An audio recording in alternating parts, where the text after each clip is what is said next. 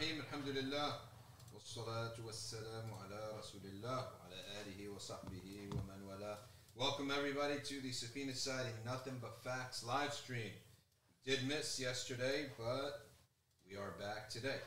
And that was due just to a medical situation that occurred, and it happens. But we're back today. And we got 4 segments today. Segment number 1. I want for those who are Maliki students out there, students of Maliki fiqh, to pay close attention, pay very close attention, so that you can listen, watch what I'm going to show you and benefit. So, there are a couple different books that I'm going to present to you today. The first one is Al-Akhdari, which is called Fiqh 101, Prayer and Purification. This is your first Maliki fiqh book. Okay, and you can get it online. Is my mic off? No, it was low. I just put it up. Okay, my mic is good now? It was it's on the same time. All right, good. So I said that we have 4 segments. This is our first segment, and it's a display of different Maliki texts. So this is the first book that you want to get. Sheikh Ramin Sur's very, very thorough book on using Matan al-Akhdari on Tahara and Salah. The way that we study fiqh is we study these mutun. Each matan covers maybe 75, there's overlap of 75%. Why would I do that? You still do that anyway because that 75%, you need to reread it to benefit. And there's always something a little bit slightly different, okay, and beneficial. For example, Akhdari, Matan Akhdari, I don't go by his methodology of Salat Sujood al-Sahu. I don't go by his Sujood al-Sahu. His Sujood al-Sahu it's complicated the way he does it. I go by Ibn Ashir's method of Sujood al-Sahu. Okay? So that's the first book. The second book, all right, is the next level is Al-Murshid Al-Mu'in. Okay? Murshid Al-Mu'in. And this book here is Ibn Ashir. This is the next book. Ashmawiya, we're totally... Tafadhal ya Ikhwan. Tafadhal. Come in. Hello, marhaba. We have guests. MashaAllah. Sister, tafadhal. Salam, your name, brother? Mudaththir. Sit. Tafadhal. How are you? Assalamu alaikum. Come take a seat. Thank you so much. Where are you guys coming from? San Francisco. San Francisco. MashaAllah. How is it out there? It's pretty good. And what do you guys do out there? Engineers. Software engineers from San Francisco. Really smart people in the room, folks. What company? UKG. Both of you? It's Amazon. Amazon is in San Francisco, not in Washington State? They're got everywhere. And UKG does what? United Kingdom? HR payroll system. Payroll systems. Okay. So are you competitive with, what is the other payroll system that everyone uses? Workday. Yeah? ADP. ADP, Workday, UKG, is all. All right, give me your advice. Which one is really the best one I think it's, for a small company? for a small company, I think UKG is good. Turn these gentlemen's mic on, please. And sister, you can take the pillows and stack them in front of you and put the mic on, so you'll be on. Yes, you're happy to comment on from Instagram. You're happy to see the black turban. It's not the same exact one, right? But it does the job. Okay, so turn it real quick. Turn their mic on, and make sure their mic is on and it's loud enough because we got 2 software engineers here from from San Francisco. Come, take a seat. What's happening, man? The studio is packed today with people. MashaAllah. How's life with you? It's good. You doing good? Yeah. Aren't you a software engineer too, or you're a business guy? Software engineer. These are the people who are going to hook you up with a job. Okay. So who is really the best for a small business? ADP for payroll. I think all the 3 does so many good things. UKG in itself, because I work there. Yeah. We have really good discounts for the small companies, and we have a really good solution for healthcare. So Healthcare. yeah, Like insurance. yeah. Okay. So that's something we need to do soon. All right. It's all right. Amazon. What do you do with Amazon? I work at Eero, which is a Wi-Fi. Here, turn it. Yeah. I work at Eero, which is a Wi-Fi router subsidiary owned by Amazon. Oh, okay. I work on Wi-Fi routers. So this company made routers, and then Amazon They bought us. ate them up. That's good. That's really good. So you're, so what's the router? There's it's a special router or what? Yeah, they're for like bigger homes or something. So it's like, you're in like a big Powerful, house. more powerful In a router. big home, you're like, oh, the Wi-Fi router's all the way here. Ooh, There's okay. Internet here, so you have like different devices all throughout the house, and then you have Wi-Fi coverage throughout the whole house. That's really good. That's really good. We could have used that a while back because our Wi-Fi was always shutting out because it was weak. But then I think we did get a strong Wi-Fi. But if you have any one of those extras, we'll take one. It's the physical router Yes, physical router. that is just stronger than all other routers. It's called, That's really I good. think it's one of the first companies that started the mesh routing, mesh Wi-Fi. network. Yeah. Mesh. It's called mesh Wi-Fi. Why is it mesh? Because it's like you have a mesh of Wi-Fi. House. So how does this work? So they produce it, and then on Amazon.com, Amazon will bump it up since it's their product, right? Not really, maybe. Yeah. Okay. Probably. They're probably like, hey, Amazon. Yeah, bump it up. Bump it up. Yeah. Okay, this is really good. So their mic is on, right? Okay, good.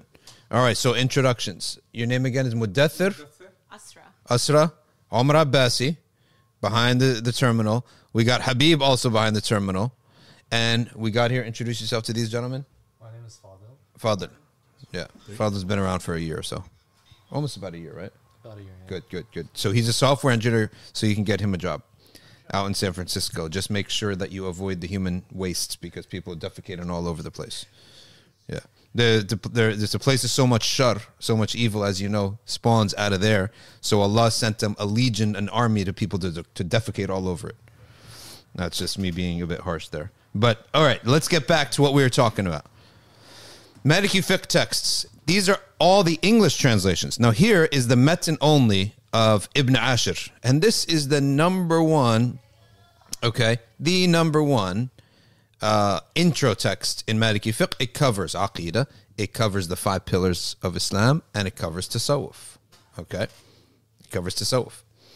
All right, and this is, all right, Naydizi, I'm going to answer your question in a second. Naydizi. And Ali Raghib, I'm going to ask your question too. Just give me a second, finish this segment, and then we'll do that. So this is a beautiful, by Diwan Press, publication, pocket size. You memorize the metin, and it gives you the translation. That's it. Metin and translation. All right? So that's very good. Now, you're going to read the book. You're going to read the commentaries too. You need to, any book that you have. You see why the traditional way they're very strong? Because they read a book, then they read 2-3 commentaries on it. It just makes sure there's no holes. And they also show them where there's a dispute in the method. Sometimes a scholar puts something in the metin that's actually disputed.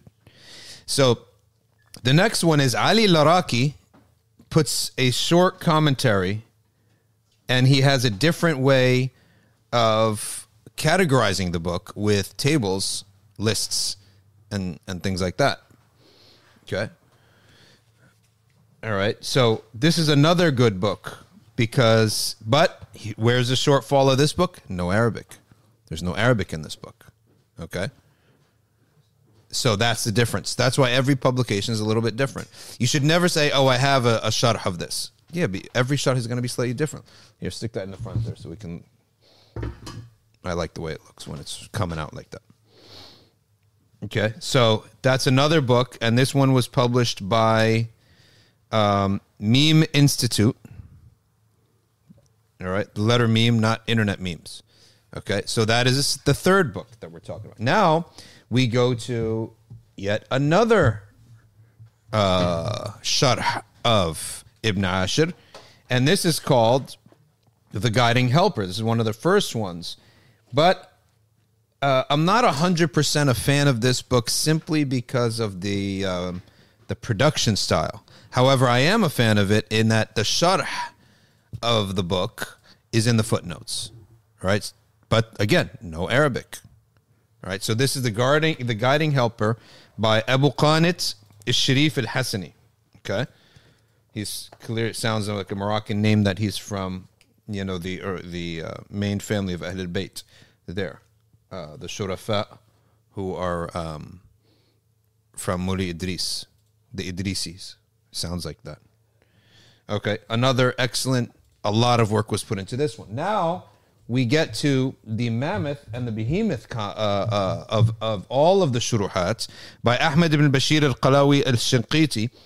Look at the size of this commentary on Al-Murshid al-Mu'in. Now this has very deep commentary, okay? Yet at the same time, it does have the Arabic. So you do see a line here in Arabic. You can see the Arabic right there. And then all of the next page and a half is the translation and the commentary.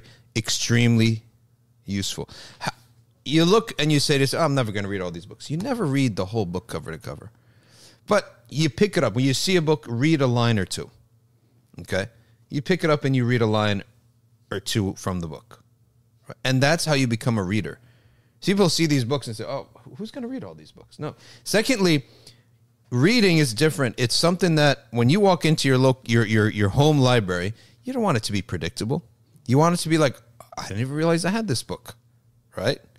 So you buy the books, you read them in due time, and the way we live today, we graze. No one is going to read a book cover to cover. It just doesn't happen in regular life unless you're someone special, right? But in general, you're gonna have a mas'ala. Someone's gonna ask you a question, and you know where the book is. When you read a book, first thing you do in it, okay, is look at the index. Okay, look at the index, or sorry, the contents, table of contents.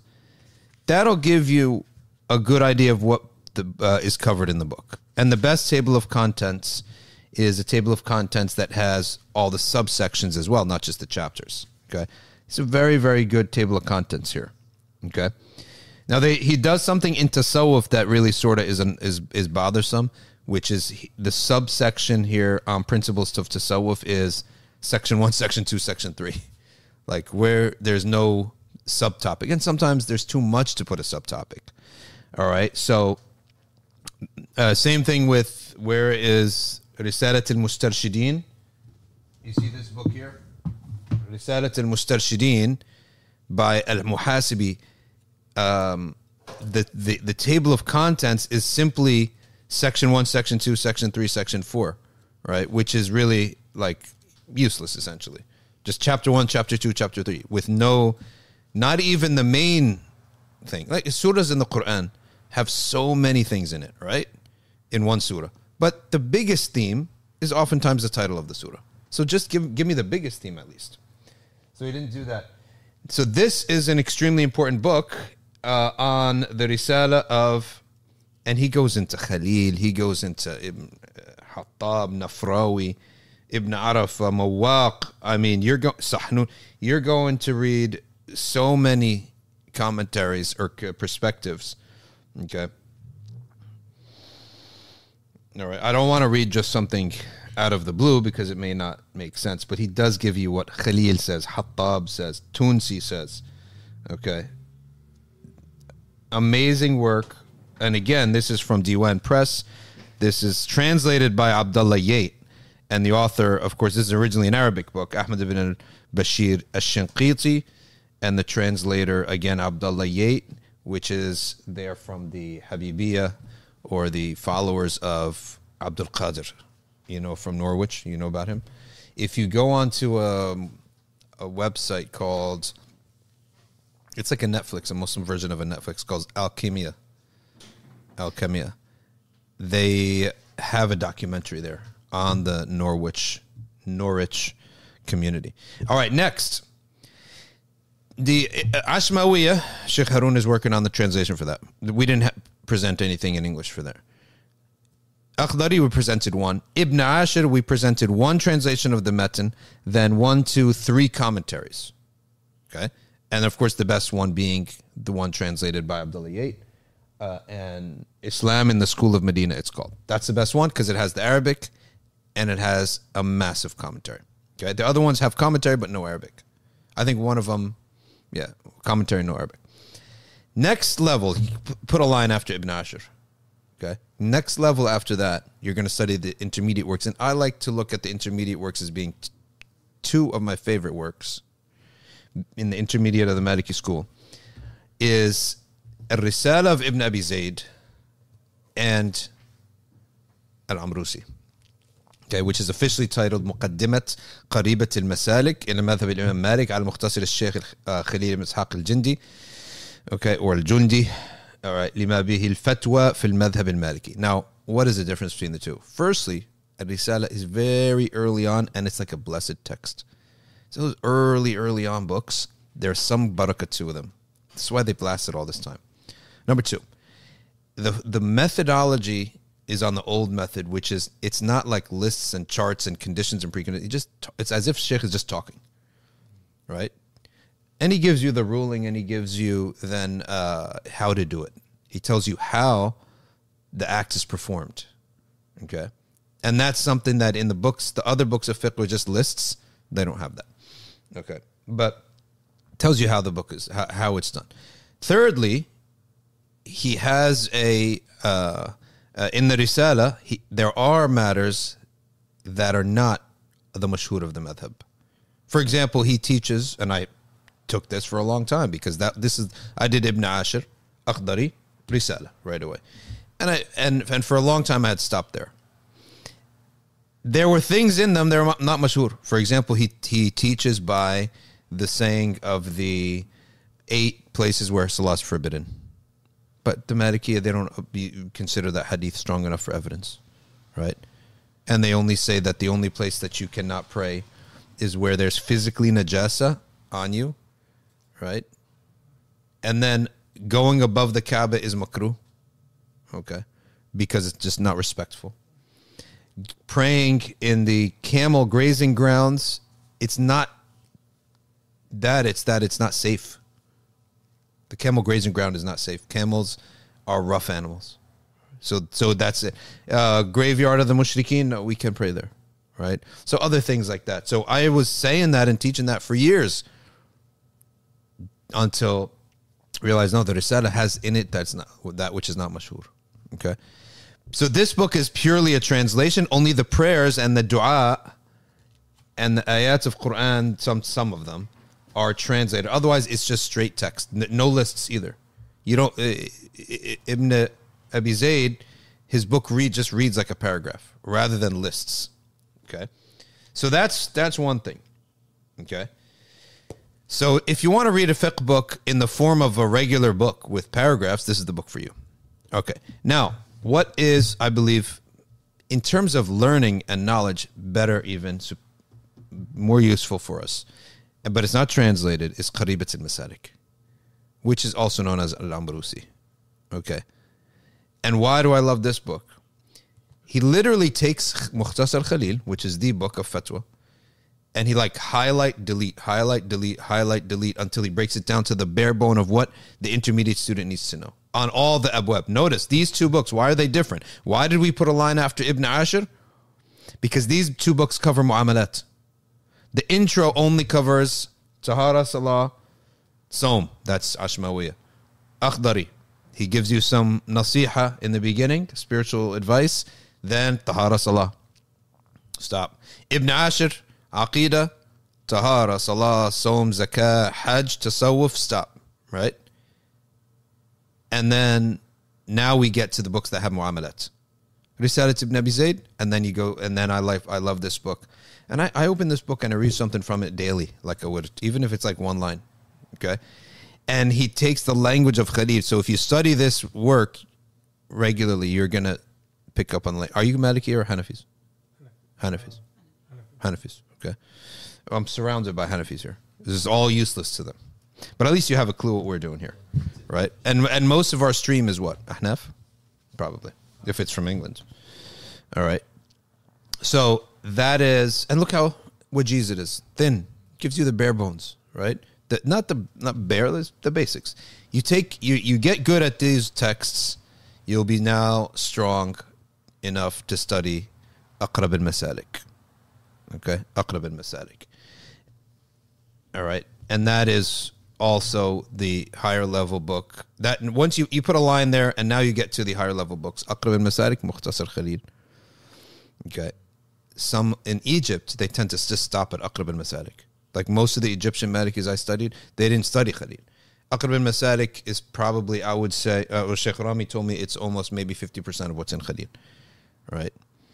So Khalil gives you more, but Aqrab al-Masalik is enough these days.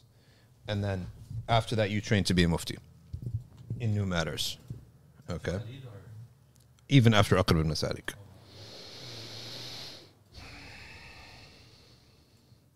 Waqar Hussein, marhaban bik. All right, now listen up. The question for someone had left a question on Instagram. Can they come? Here's the thing. It's a small studio. Sister can come if she has like a mahram with her. Or if, like, let's say, if my wife comes, then another sister can come. Because it's a very small space, it would be uncomfortable. So here we have, for example, husband and wife. If you have brother and sister. Or if you have one mahram and then a guest. All right?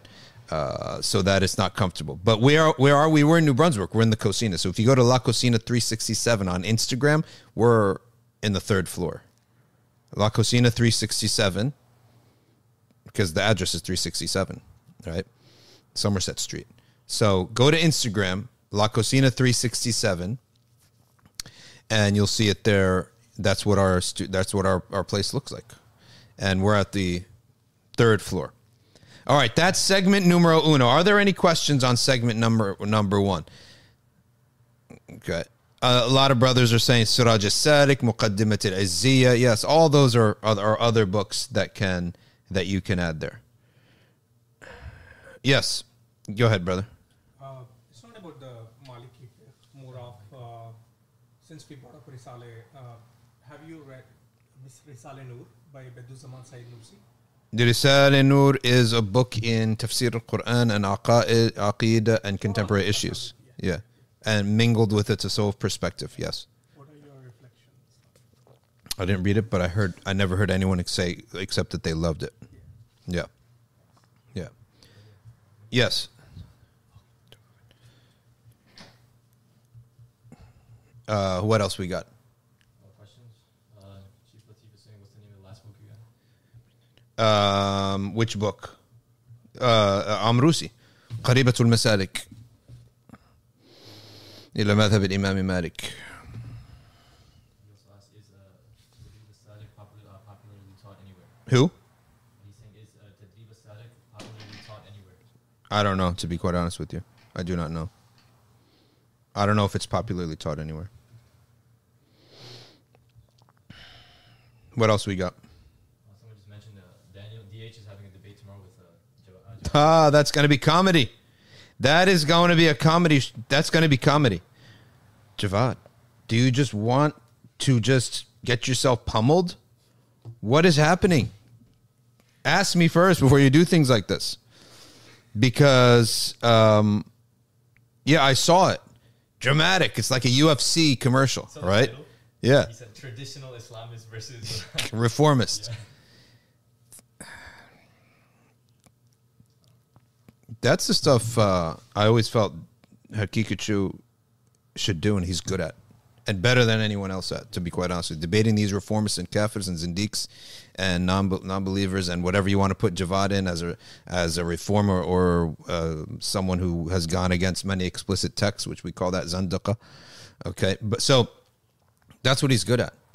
And again, I've said it many times. The one thing that is objectionable is either A, misrepresenting somebody, and you misrepresent somebody by omission.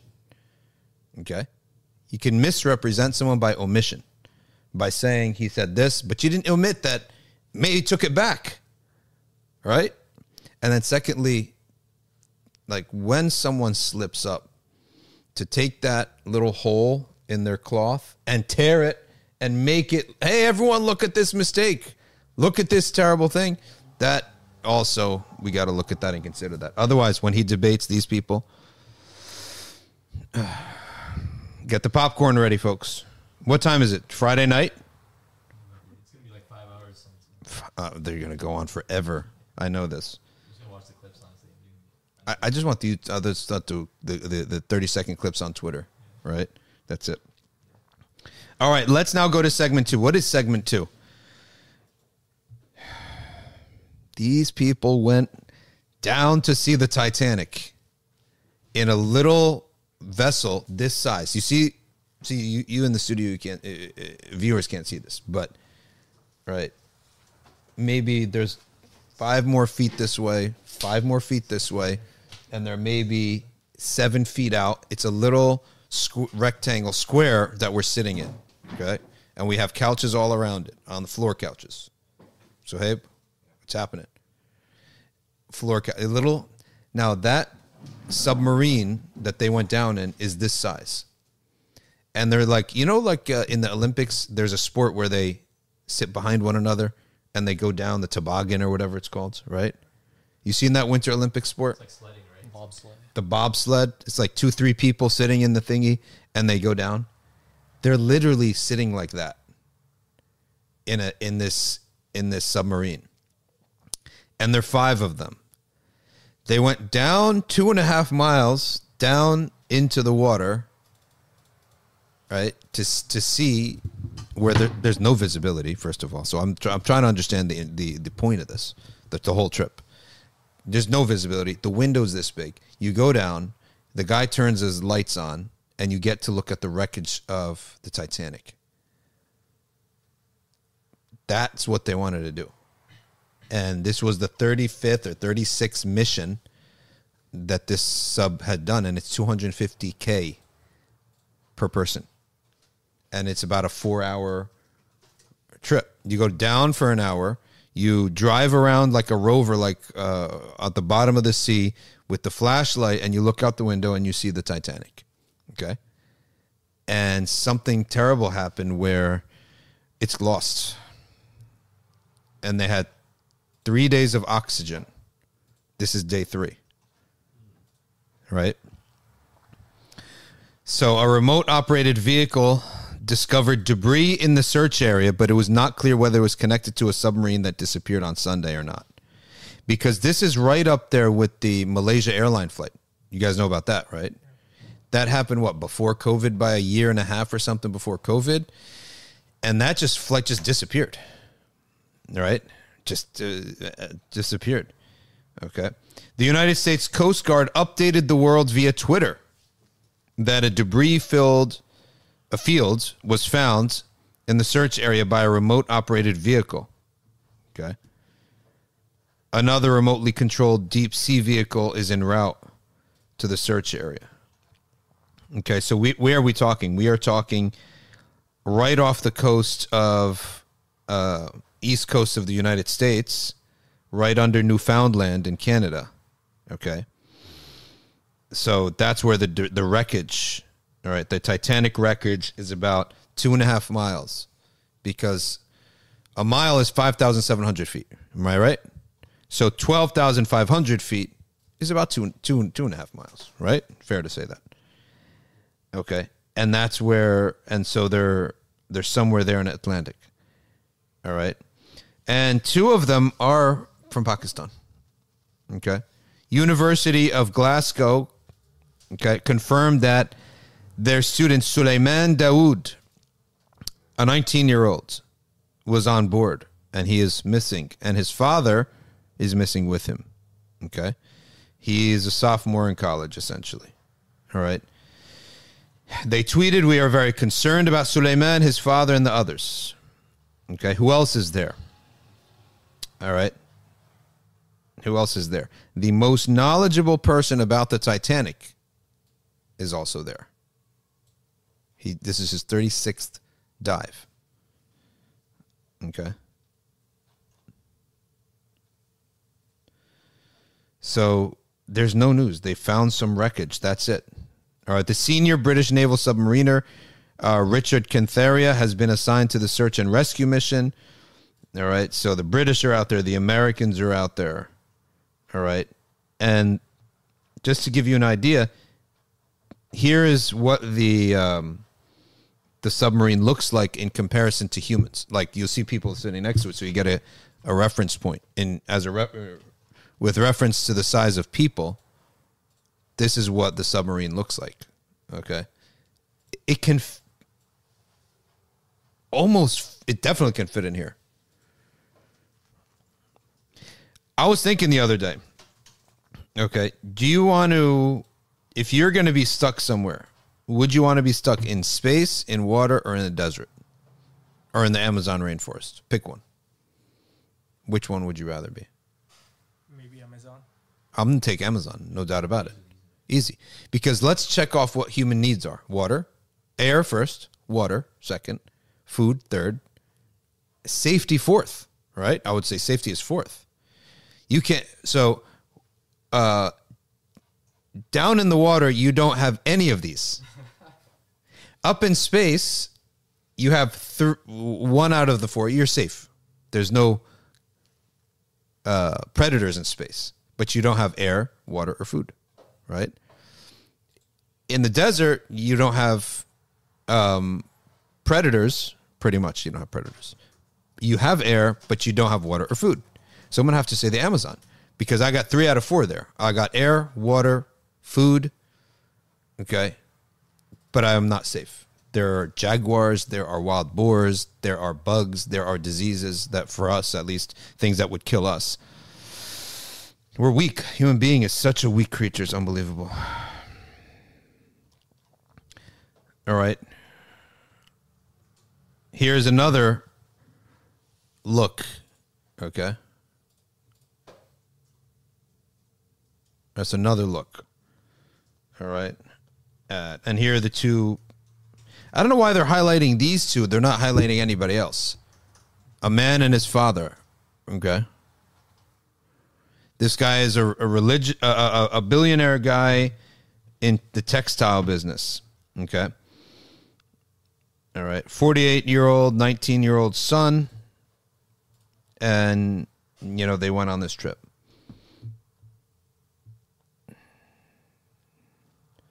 Any other news on this thing? Something interesting that I heard on Twitter was, you know how they were saying that they only have, I believe, like 40 something hours to live for because of the oxygen? Yeah. Someone was saying that's with 5 people, right? Breathing. So someone was thinking, like, what if they ended up killing one of them? So they get more air. They get more air. Like, But then they're going to breathe poisoned air very soon. Yeah. Bro, they're breathing poisoned air as is because in 24 hours, you're going to urinate and defecate. This is a miserable death for them. If they're whatever it is, it's miserable because people are defecating. People are uncomfortable. You can't stretch your feet. People are moaning. These are people who paid a $250,000 ticket. These are not roughing it types, right? They will be complaining within the first minute. Now imagine you're the owner of the company and he's there. The owner goes down. This is a small company, right? The owner goes down. Imagine they'd kill him. But we just don't know what happened. Did it get hit by a fish, knocked out? It could have been hit by a fish, and they could have just been knocked out of the ship completely. It could have been hit by something, or they could have hit a rock, and the thing opened up, and they just drowned right there on the spot. Yeah. If not anything, they will just die by the pressure as soon as it. The air pressure, yeah. Air pressure will kill them. That 3 days is going to be, and knowing that is extremely miserable way to die. And by the way, let's say you hit down the bottom and the thing opens. Your body have to go up 2.5 miles. Your lungs may burst just from that, right? Wouldn't it? Because you may die of not being able to breathe just from that. All right, here's another passenger, Paul Henri Nargiolet. That's my attempt to speak French. Okay. French maritime expert. He's been on 35 dives to the Titanic wreck site. And he's one of the 5. Okay. He's 77 years old. How much can he bear this? How many months or years before there's a Titanic, there's a Netflix documentary on this? They're making it right now. They're making it right now. Even if they come out alive, they're still going to... Yeah, they're going to make it either way. Terrible situation, man. Really, really sad. But miserable death. If they die, you never know what's going to happen. Okay? Just never know what's going to happen. So, but no news. And the frustrating thing about this is that the news cycle wants to cover it, but there's nothing to cover. Right? Just like the Malaysia airline. That was just the Malaysia airline. I don't know. There's so many theories about the Malaysia airline, but I think that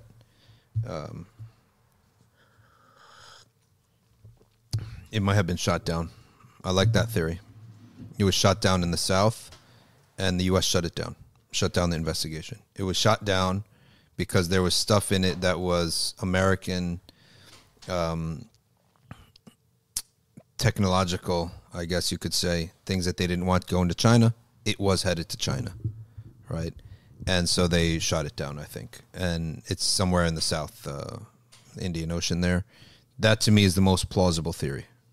Most plausible. Because if you look at it, it's the U.S. who shut down the investigations. And any theory that's connected to Russia was too wacky. You know that there's a journalist, American journalist, who pinned this on Russia. His theory is way too wacky. It's just a crazy theory. All right. Segment number 3. Sayyidina Dhul Al-Misri. قصص الأولياء.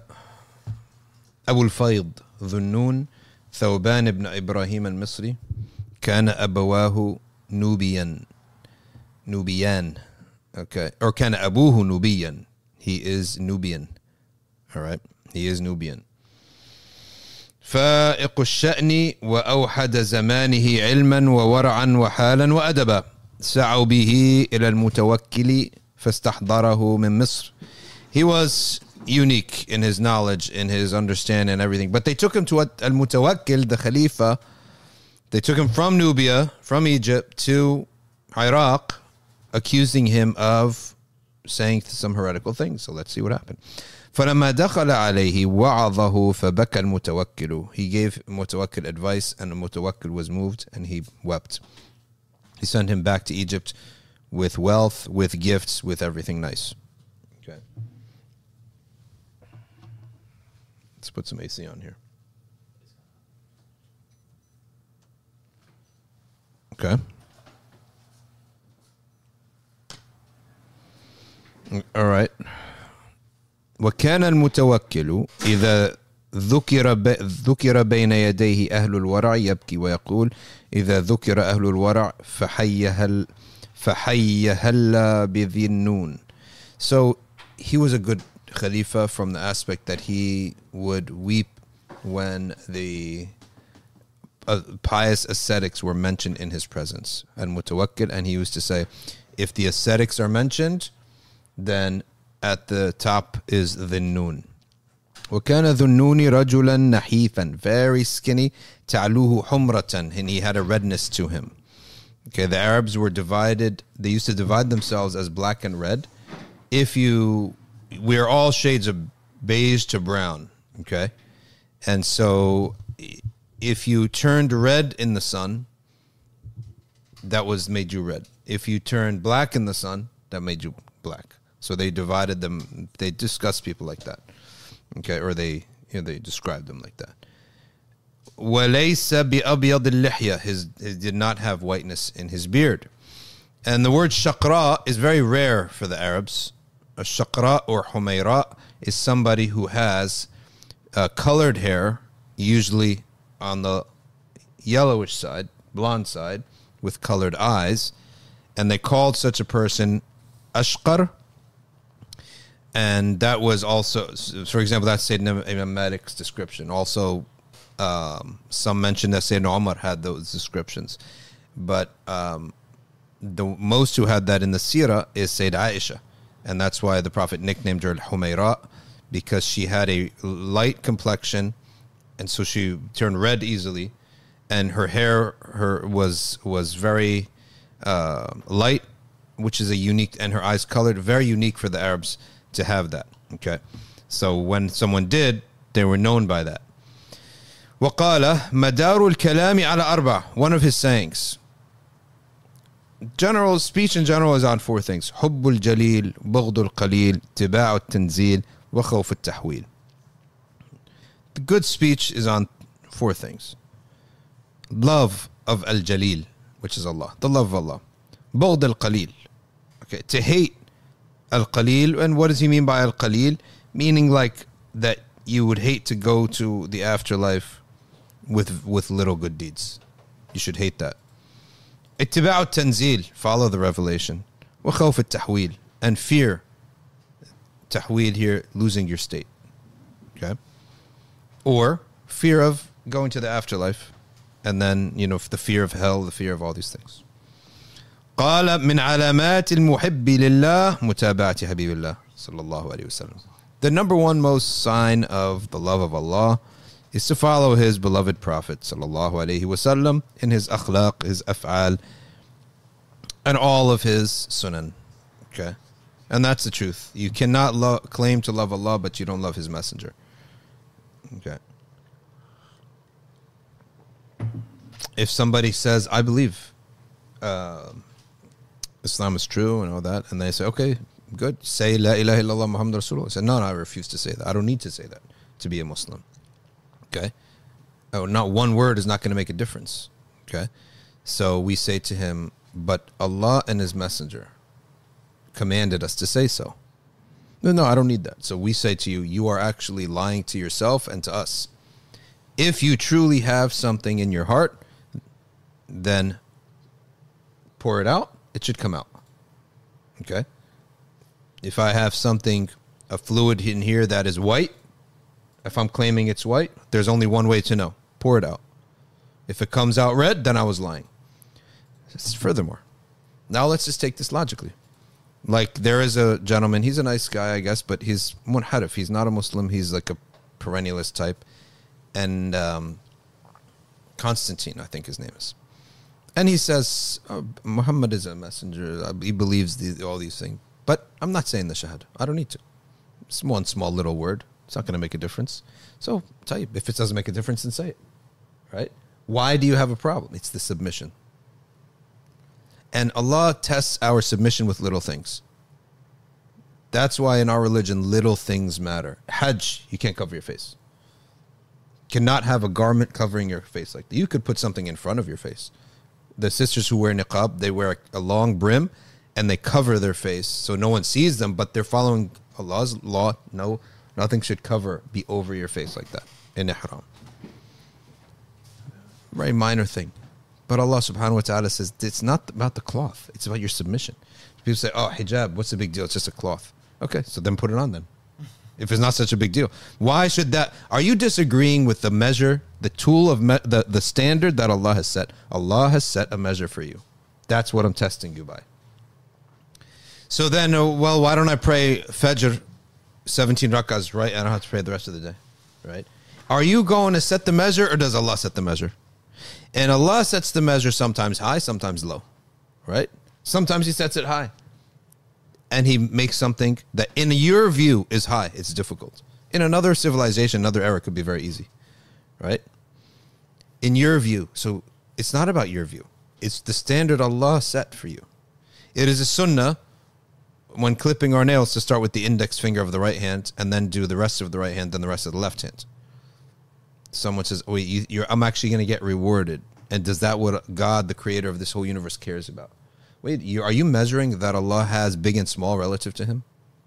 There's no big and small for Allah subhanahu wa ta'ala. So don't use your measurement of what's a big deal, what's a small deal. And so, yes, this actually, if we want to think about it, makes perfect sense.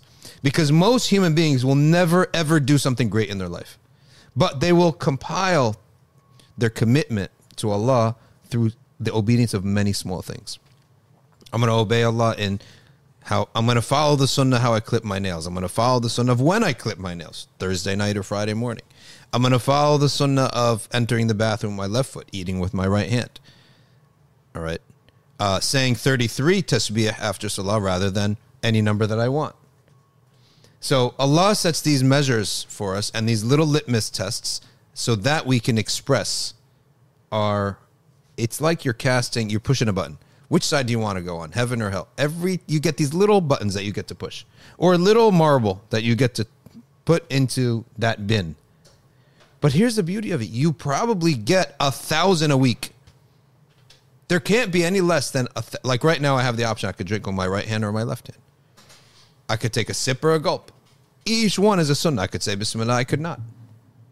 You probably have, if you really think about it, closer to 10,000 decisions every single week on a sunnah that I will follow or not. And that's why knowledge of more sunnah, forget the farida. We're just talking about sunnah, right? Nawafil, little fada'il that I could follow. And does it change my life that I did it? Physically, you'll say, I can't see it changing my life. But no, spiritually, in my heart, every single time I do that, it's like I'm pulling a little lever, or I'm putting a little pebble. That 10,000, you may go in a year, all right? 1,000,000 little decisions and 1,000,000 little pebbles. Then what are you going to, what is a beach other than millions upon millions upon millions of little pieces of sand, right? That makes a gorgeous beach. When we look out at a beach and we want to see a beautiful beach, what are we seeing? Millions upon millions upon millions of little pebbles. And that pebble can be of a nice refined not pebble, grain of sand, right? Even smaller than a pebble, grains of sand. There's a reason Allah made that and why we love beaches, right? We love beaches. But what is it? Billions of grains of sand producing this beautiful image for us. And every time you want to relax, what do you look at? A beautiful Caribbean Ocean, beautiful sand. And each one can be done nicely or badly. Like each little grain of sand could be a nice grain or a bad grain. The finer the grain, the more detail-oriented is the grain, the more beautiful the beach. You feel much nicer when you're walking with your feet and you're laying down on a beach where the grains are thin and fine. You feel smooth, right? You feel warm, and you could take a nap right there.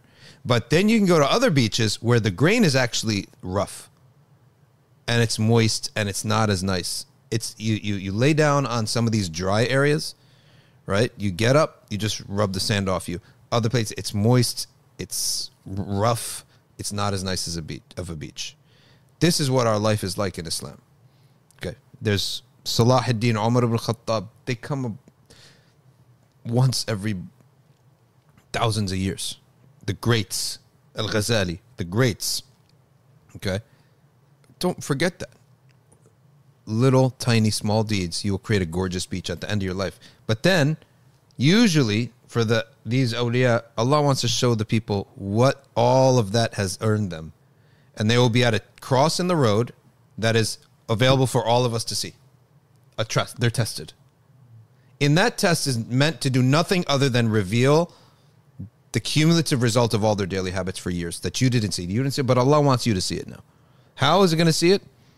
There's going to be a test in the road, a fork in the road, that's going to be very scary to all of us, and they're going to make the decision as they're going to draw on the bank account of Iman, right? And they're going to make the decision so easily, so successfully, that they inspire us, and we realized we have no excuse either, and this is an inspiration for me. And that could happen within the context just of a family, that we don't know the story, but it's the family knows the story, right? Or a community knows the story. And in some cases, the whole ummah knows the story. How about that little girl? This girl may weigh nothing but 60 pounds. And she's walking and getting heckled by all these Hindu people, right? And then all of a sudden, not Hindu people, like extremists. Not all Hindus are extremists like that, okay? And she puts her hands up like a champion. Allahu Akbar, the whole way down. Like that Iman right there, that moment, Allah, with his wisdom, put her on display for the whole world to see, for that little clip. For a few months, we'd be all looking at that video, right? And people took inspiration from that. Well, what is that? That's an accumulation of all the little good deeds she did for her whole life. Now Allah's saying, okay, here, we're going to cash that check right now and show everyone what you have on the inside. And she thinks she's a regular person. Afterwards, no, we as the ummah decide you're not a regular person. You did something that most people would be like nervous going down that route, scared, avoid the route altogether. She went right through them.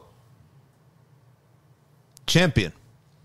So that's where ittiba'u tanzil, follow exactly The sign of love of Allah at every little turn. Because if I want to do something, let's say I love business.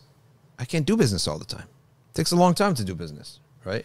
Start of a deal, close of a deal could be 3 years, right? Then I reap the fruit of the deal, could be another 3 years.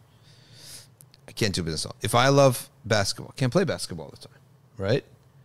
Need space, need time, all that. But if I love Allah and His Messenger and I want to express that, you can literally express it 24 hours a day. That's the beauty of it. No one can stop you. If you love another person, it's wonderful, but it's a double-edged sword. Well, what if that person changes on you? What if that person doesn't like you anymore? What if their heart changes? What if life separates between you two? You're going to be tortured? I'm just going to be khalas, I'm devastated? So love of somebody is excellent as long as it's not a dependency. When it's a dependency, it's not good for you or for them, and it's not true love, it's selfish love. Right? Like a leech. A leech loves the shark. Aren't there leeches on sharks? Right? The leech goes on sharks and on other fish. What do you call this relationship? Not symbiotic. One way. Parasitic. So a leech goes on to another animal. And the leech loves that animal. But does the animal love the leech? Right? Sometimes it's symbiotic and sometimes it's not. For example, one of the most amazing in the creation of Allah is the crocodile opens its mouth to get air. A bird comes and eats the leftover meat that's in the teeth of the crocodile, thereby cleaning out the teeth of the crocodile. Crocodile never eats that bird. Are you telling me that there's no creator? Okay. The knowledge of an animals, the wahi of animals is their instinct. Okay. And Allah says He gave wahi to the bees to build their homes in mountains and things like this, right? It means that Allah Ta'ala inspired, He inspired their instincts. There is no angel coming and informing the bees, hey, you have a new revelation from your creator to do this. No. The wahi of animals is instincts. Okay? And so when you look at this, that's a symbiotic relationship. There's an amazing symbiotic relationship. But the problem is that when you are emotionally dependent in a sense that it could drain the other person's battery. Our emotional dependence, yes, it's there, but it's number 2 after dependence upon our creator. I think you should have some emotional dependence. Otherwise, it's not a relationship, right? You can't be cold like that. You're not a machine. You're not robots. You're human beings. You should be emotionally dependent. Maybe even economic dependence is good, right? It forces people to come together. So I think all these things are actually okay. But where? Number 1? No, number 2. Such that if this thing was removed from my life, there has to be some sadness, right? Otherwise, what are we? The Prophet himself wept, right? The Prophet loved his Sahaba, okay? Allah offered the Messenger ﷺ to live forever for your ummah, to be with your ummah or come back to Allah, right? So, but it has to be so you can be a clear-headed and not become a drain on the person that you purportedly love, that you have to have Allah number 1. And then the people you love. It is a dependency. It is an emotional need. There's no problem with that for us. This is Islam, okay? When you read the books of the Zuhad, nothing but Allah, he's also single. Okay? Dhul Al-Misri, I don't know if I think Dhul Al-Misri, but Ibrahim ibn Adham, all of absolutely nothing in my heart but Allah. He's single. That's not the example. The example is the Messenger ﷺ and the Sahaba. That's why Sheikh Sayyid Ramadan al-Bouti talks about this. Talks about how you may see the awliya, their expressions are actually contradictory to the Sharia, to the Sunnah. Not the Sharia, but the Sunnah. So what do we understand from that? He said that's their state at that time because it suits them. If you are single, then it actually helps your heart deal with your tribulation. To say, I have absolutely nothing but Allah. Yeah, because you're single. As soon as Allah gives you a child, you hope that child is in your heart, but not more than Allah subhanahu wa ta'ala. Because then you oppress the child and you oppress yourself. That's how we understand things. Financial, economic, all those dependencies are wonderful. We should have those, right? Like I need the masjid for this, but the company needs me for that, and so, and I need them for this, they need me for that. it's almost like just an excuse to keep us together, right? Because like we don't believe in this idea that, oh, you bother me, I'm done with you. You're going to be a monster. You're going to be a selfish monster. How about having sabr and recognize that humans need one another? And you're better off that way. I'm telling you, I've seen a lot of people go that route in life. You'll see them. As soon as someone bothers them, I'm done with you, right? Okay, fine. Be done. Let's see what happens now. You are an intolerable person because you have no patience for others. You also have no patience for the people that you want around you. So you become intolerable. Like David Falk, Michael Jordan's agent, right? Sold his company for $100 million. And later that night was seen having dinner alone. Celebrating by himself. He can never have friends. As soon as you come near him, there's no two people that are going to be perfect. There's always going to be something that requires some sabr from them, right? He has no sabr. The best of people, though, are the people who have a lot of sabr and who actually say that this person in front of me, Allah sent them to me. Let me listen to what they have to say. Even if I'm not interested, I should be because Allah sent them to me. So let me listen. Let me absorb, right? And that's the best of people in terms of relationships. That's the best approach towards relationships. He also said that he was asked, and he said, "Man la ya'rifuna at-tariqa ila Allah wa la yata'arrafunahu." Who are the worst of people? Those who do not know the path to Allah, nor do they seek to know it. A Moroccan came to the Al-Misri. He says, "Ya Abul Faid, ma kana sababu tawbatik?" What's the reason that you turned to Allah subhanahu wa ta'ala? Okay. All right. قال عجب لا تطيقه. Something so amazing you won't be able to grasp it. عجب لا تطيقه. قال بمعبودك إلا أخبرتني. By the one that you worship, you have to tell me. He said, okay. Told him. فقال ذنون أردت الخروج من مصر إلى بعض القرى. I wanted to leave Egypt to go to another city. فنمت في الطريق في بعض الصحاري. I slept in one of the paths. In the middle of the path is like a desert. I opened my eyes فإذا أنا بقنبرة عمياء سقطت من وكرها على الأرض. A little baby chick. I woke up, found a little baby chick that's blind still. Fell onto the ground. فانشقت الأرض وخرجت منها سكرجتان إحداهما ذهب والأخرى فضة وفي إحداهما سمسم وفي الأخرى ماء. Lo and behold, the earth cracked. A bowl came up and it had water in it. Another bowl came up and it had sesame seeds in it. فجعلت تأكل من هذا وتشرب من هذا. So eat from one, drink from another. I said, حسبي قد تبت ولزمت الباب إلى أن قبلني الله عز وجل. He said, that's it. I've now make tawbah to Allah. See the sign of Allah right in front of me. Make tawbah to Allah and hope that Allah accepts me. He says, wisdom does not reside in a full stomach. And he was asked about tawbah, and he said, the tawbah of the common man is from sins. The tawbah of the elite is from heedlessness from Allah. That is the story of Dhinnun Al-Misri. And we now go to segment numero cuatro. It's not really his story, but his sayings. Segment numero cuatro. Q&A from everybody. We'll only take 20 minutes Q&A because I got to go back to that health situation. Okay?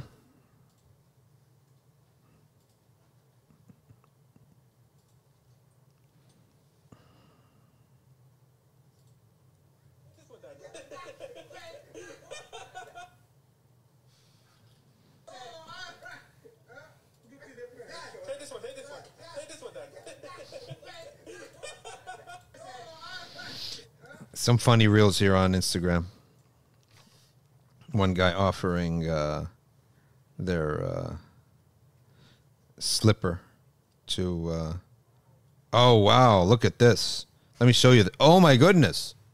Let me show you. I got to show you this one. Look at this pelican or whatever it is. It swallowed a whole bunch of fish, and now it's like spitting them back up whole for its babies to eat. Hey, is that a pelican? You should know, because Sohaib is a big bird watcher here. It's a birder. It is an amazing that how many birds exist, types of birds. This is a humongous bird, okay, that, did you see it? Were you all able to see it? It literally carried all these fish in its throat, and then it removed it back. It just like, now these birds they're eating the fish whole. They don't chew the fish. They just swallow the fish whole. Amazing. Okay. All right, your questions on Instagram. Tafaddalu, speak if.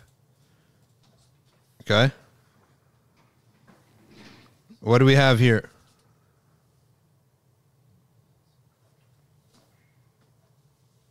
You Muslim work for an insurance company which also... No, you can't. Is your mic on? Okay. What's it? Is it on? Your mic? Now it's on. Yeah. Okay. He asked about working in insurance companies. What is the difference between dhal and dad? Dhal, and there is no the. There is the and dad. And there's dhal and th and dal. 5 letters that essentially they can be confused with one another. So dal and dhal are muraqqaq. Muraqqaq is like the difference between dad and father. Dad. Dhal and dal. Dal, dhal. Then there's, okay, sad and dad. Mufakham, like father. Sad and dad. Then there's ta and dha. Mufakham. Then there's ta and tha. Muraqqaq. Those basically to know the difference between these. What are the best du'as to make, says Muhammad Masood, in these days? It's tilawat al-Quran. Tilawat al-Quran. What are the Umrah details for next year? We're waiting on Dar es-Salaam. They're busy with Hajj right now. By Muharram, inshallah, they should be able to tell us the Umrah details. We are going for Umrah for Youth again this winter. Okay? Umrah for Youth is scheduled for this winter. And of course, we're going to do a drive closer to the time that people could donate. What we're going to do is people are going to donate a whole bunch of money, and then we're going to reduce everyone's ticket. Targeting public school, it could be, doesn't have to be public school, but targeting high schoolers. Okay. And in these day and age, we want them to get that experience before going to college. Right? Why is being a seller recommended in Islam? The Prophet ﷺ said 9/10 of rizq, wealth, is distributed to the merchants, to the traders, people taking a risk, okay? People without a guaranteed income. So one of the rules of wealth in Islam, spiritual laws of wealth in Islam, if we're going to go by the Prophet ﷺ, there are magnets, there are buttons you can push. The first button is be educated about something, learn about something, okay? Shafi'i himself said, if you want akhirah, learn the deen. If you want dunya, learn the deen, right? So knowledge of deen, but also of something in life. فَعَلَيْكَ بِالْعِلْمِ, he said. إِذَا أَرَدْتَ الْآخِرَةَ فَعَلَيْكَ بِالْعِلْمِ وَإِنْ أَرَدْتَ الدُّنْيَا فَعَلَيْكَ بِالْعِلْمِ. Knowledge. So did he mean ilm shar'i or ilm of the dunya? Either way, be good at something. Be knowledgeable about something. You know, there's a woman in Virginia. She's a regular woman, but she has skin that she wanted to take care of. And she tried this, that, and the other. And then she made her own mix. And she kept making her own mix. Then she said, well, why don't I get a factory to make a whole bunch of my mix? Then why don't I sell my mix? Find someone to make them. So for you to go and you make your own mix, you learned. She learned and she saw it on her own skin. And then she went out there and she did something she'd never done before. How do I contact a factory to make the mix for me? Like, how does this work? She did it. Contact this person, try this, try that. I'm sure many failed in the process. These factories don't always produce what you want. She found the factory that makes it. All right, now we need to put it in a nice bottle, or a nice container. How do we do that? All right, make a nice container. Design the label. All right, how do we make it approved so we could sell it? All these steps. She did it. She did it, and she was at home. I think she was married to a doctor, so she was able to do this. Now she was not working. She makes more than her husband now. I think her husband quit his job and be her manager now, right? Doing what? Selling a type of oil or cream or whatever, skincare product that she tried and tested on herself, truly believed in, then went through the hassle of figuring out how that actually works with the supply chain, and how do you sell it, and how do you get it to the customer, and how do you ship it, and all that, and how do you market it. And now I read, like, before COVID, she was getting, like, she made 1.2 million profits, right? So sell some. So alayka bil ilm. Number 2, wake up early. Sleeping in, no. Okay, sleeping in is a recipe for poverty. Case closed. Okay. And sometimes you're going to wake up earlier than others. Not going to every day be the same thing, because we have Fajr is changing in its time. Aisha is changing. We know that. Suhoor, tahajjud. But sleeping in when the whole world is, the day's done by 10:30 for the winners of life. The day's over. You go out of these winners, 11 a.m., the day's pretty much over. After the rest of the day is just to touch and base on stuff, meetings. So you wake up early, you got to sleep early. Okay. 3rd, sell something. Sell something. 4th, make istighfar. فَقُلْتُ اسْتَغْفِرُوا رَبَّكُمْ إِنَّهُ كَانَ غَفَّارًا يُرْسِلِ السَّمَاءَ عَلَيْكُمْ مِدْرَارًا وَيَمْدِدْكُمْ بِأَمْوَالٍ. He will give you money. He didn't say rizq, because that can be interpreted, right? Health is rizq. Time is rizq, right? A nice child is rizq. Good friends is rizq. Sense of humor is rizq. But Allah made it explicit. Money. Amwal. Okay. Istighfar. Sadaqah. Tijara with Allah. Do tijara with Allah subhanahu wa ta'ala. You never know which person you give sadaqah someday that touched their heart, and that heart is close to Allah subhanahu wa ta'ala, and they say a dua for you. As the youth say today, that's raps. Right? Did I say it right? Is trimming the eyebrows haram? Trimming them to remove what would be look thickness and masculine is permitted. Shaping them is permitted. However, it's considered zina, and it should be covered in front of other men. So therefore, at the end of the day, you just remove what makes it look masculine. That's permitted for you to do. And the Hanafis and Shafi'is, they allow this after marriage. The Malikiya did not specify after marriage, but they did specify if you're shaping it, that's zina. It's like having makeup. Can't show that in front of strange men. So just removing what would make it look masculine, that is permitted. But you cannot do that in the Maliki school in the ihdad period. Ihdad is 4 months and 10 days if your husband dies. All beautification is forbidden at that time. And having, going to parties and things for 4 months and 10 days. What is the ruling on making an intention to attend a gathering? Do I have to verbalize it? No, intention is in your heart, and you can count all the possible good deeds that you could do at that gathering. Okay? And also negate from yourself the bad deeds. I intend to go and not envy anybody. I intend to go and not argue with anyone. I intend to not do is more important than what to do. Let's say you intended to smile at somebody and be nice and share your food, but you also envied and hated and got into a fight. Another guy did not hate or envy or get in a fight, also didn't share or smile. Which one's better on in the scale? Oh, you scored 5 goals, but you gave up 6. What's the point, right? You scored only 1 goal, but you gave up 0. Okay, because you're showing up by itself is a hasana, being with the jama'ah. Is someone seeing your aura break your wudu? No, it does not. What is the minimum hair that needs to be removed in Umrah? Minimum, according to the Shafi'iyya, is 1 lock.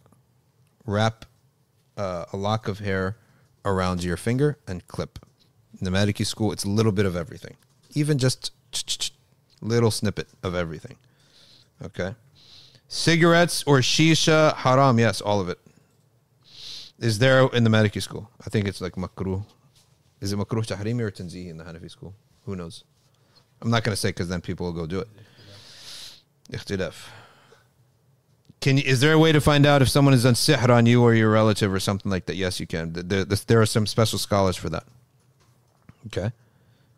Psychology is educating the ego. Tasawwuf is educating the ruh. Yes, good. That's a good way to put it. Is it fine to play games with elements of shirk in them if you don't believe in them? No. Throw the whole thing in the trash. Can tasawwuf cure emotional illnesses like bipolar? Allahu alam, but I would assume that the person who does a lot of dhikr and the person who does not do a lot of dhikr, they cannot be the same. The person who stays on wudu and recites the Quran and follows the sunnah of keeping people's company, going to the masajid, being around people, smiling, saying alhamdulillah, can that person possibly be the same as the one who doesn't? No way. They're not going to be the same. Tasawwuf is not just actions with your body, it's actions with your heart. Saying alhamdulillah, having sabr, always looking at the bright side, not caring so much about your problems. Other people have bigger problems, right? Between you and Allah, you can say everything you want, but don't forget there are other people too. Make dua for the ummah. Why so self-centered like this? All right, go volunteer. Volunteer your time. Go do something for youth. Go do something for the fuqara. You'll find yourself all of a sudden changed. Can't say you're curing a mental illness. I can't go that route, but I can tell you for sure you'll be different. Far improved. And many, many people have told me, psychiatrists have told me, most depressed people are self-centered. Can you believe that? Psychiatrists told me that the depressed people are self-centered. They never think about others. It's always themselves. It's self-centered. And then if you keep looking at the mirror, trying to feel so good, you're going to find flaws in your face. If you keep looking at your life, you're going to find flaws. Why don't you then look at others then and try to help them? All of a sudden, you transform. Do you have women classes at NBIC? I know a revert near you. Bring them this Friday night. We have a talk and a dinner after Maghrib. Wait, sorry, 7:30. 7:30. Can I come to NBIC and hang out? Where should I stay? Well, where are you from? Are you like driving in, or you need a place to sleep? As for a place to sleep, we do have hotels here, but you can come to NBIC tonight, Thursday night. 1 hour before Maghrib, we'll be there. By the way, they put out the rugs. This is a message for Othman.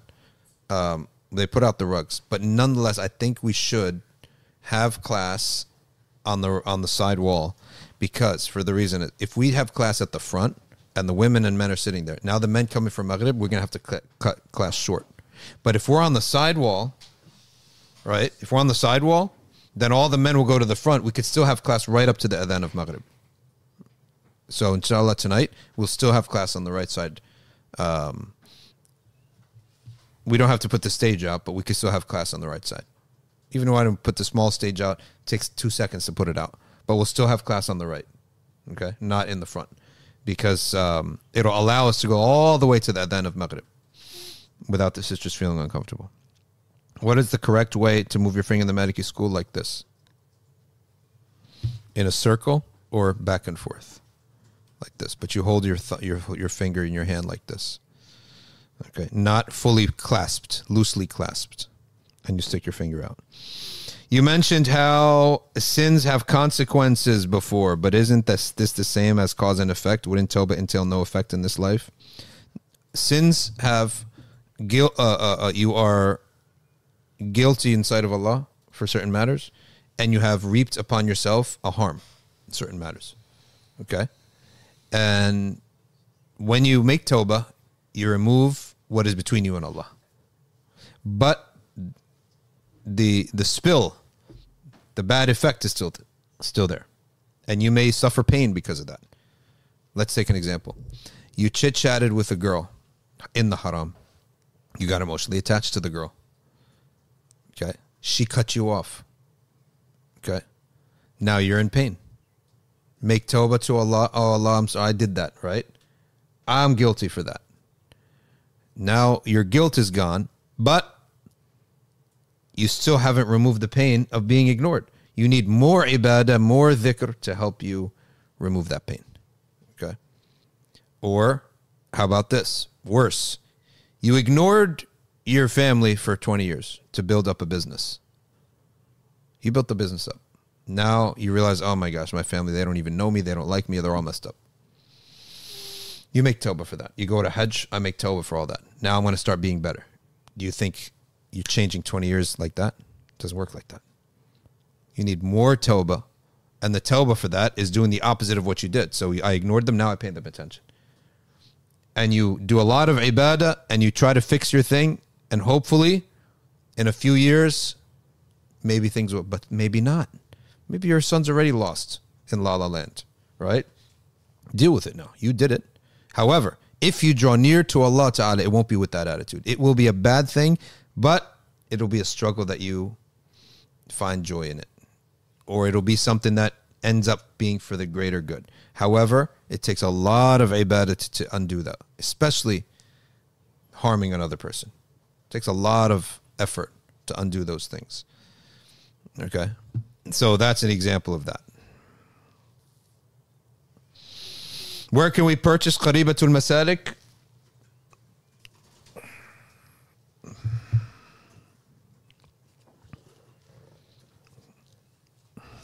Let's go to the publisher's website. Dar.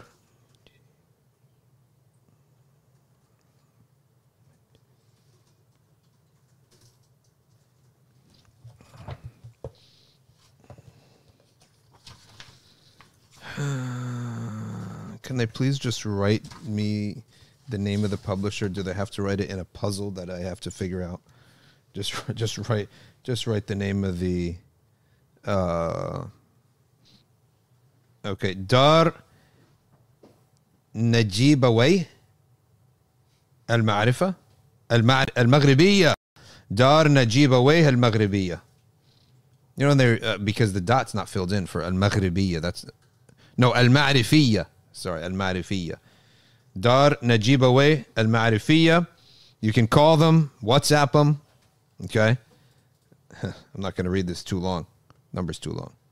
But look it up. Dar Najibaway Al-Ma'rifiyya. Okay. Can I do dhikr while watching lightly entertaining contents? Yeah, probably istighfar. Okay. Is it permissible to read Quran without moving your lips in your mind?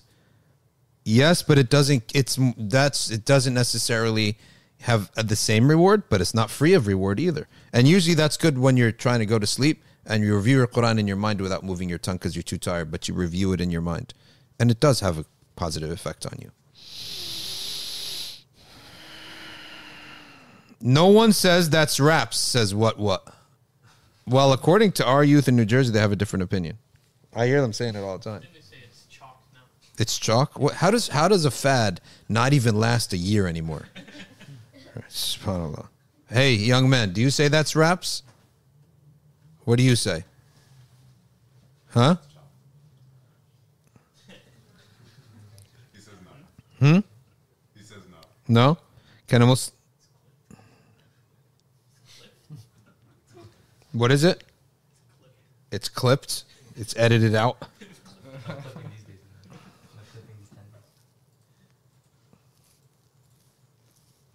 You skipped my question. Rambutan. Let's go to Rambutan's question.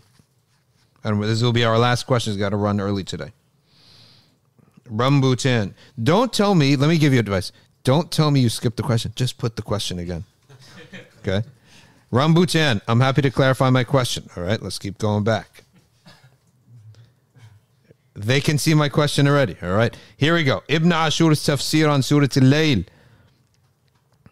وأسند إلى النهار التجلي مدحا له بالاستنارة التي يراها كل أحد ويحس بها حتى البصراء. I don't know what that means. البصراء. No, I just don't know what it means. What does he mean by البصراء? البصراء. It would make more sense if he said العمي. Okay. He basically said that it's just something in the tafsir of Surah Al-Layl that even the busara benefit from the day, but should be even the blind benefit from the day, right? So there must be something we don't understand about this. Because you wouldn't say even the people who see benefit from the daytime. No, it should be even the blind benefit from the daytime. Because they do. The sun hits their body and they get warm. U.S. Coast Guard conference at 3 p.m. Well, if it was any good news, they would have. Imploded. So they died of drowning, all the people? No, the pressure. Oh, okay. So it didn't open up. Crushed the luggage. They all got crushed I think that's what it in an instant, in a moment. So they didn't have to suffer for all those days. And That's what they're saying. okay, we'll have to hear about that. Tonight, an hour before Maghrib in our time here in the state of New Jersey is 8:32 p.m. So 7:30 p.m. Darul Fath and Arkview combined class on Tasawwuf, reading from the book of Sidi Ahmad al-Zarruq, Qawa'id al-Tasawwuf. It's 200 and some Qawa'id. We're not going to get to it all summer, but we're going to get foundational brick and mortar of this field. Then we pray Salat al-Maghrib. We keep the same link on the same link. We're not changing the link. Will be our night of remembrance of the Prophet sallallahu alaihi wasallam. You coming to that? We have an early Where are you going back to San Francisco? San Francisco. What did you come here for? A work meeting? Family. Family. So who's your family here? My sister had a baby in Albany. Do we? Oh, in Albany. Okay, mashallah, mashallah. So you had come JFK, drive 3 hours up to Albany. So people in Albany, when they want to take a flight, they have to drive 3 hours? They can fly in Albany. There's just no direct flights. No direct. They're going to have to take, okay, fair enough. Subhanallah. All right, ladies and gentlemen, jazakumullahu khairan. سبحانك اللهم وبحمدك نشهد أن لا إله إلا أنت نستغفرك ونتوب إليك والعصر إن الإنسان لفي خسر إلا الذين آمنوا وعملوا الصالحات وتواصوا بالحق وتواصوا بالصبر والسلام عليكم ورحمة الله وبركاته.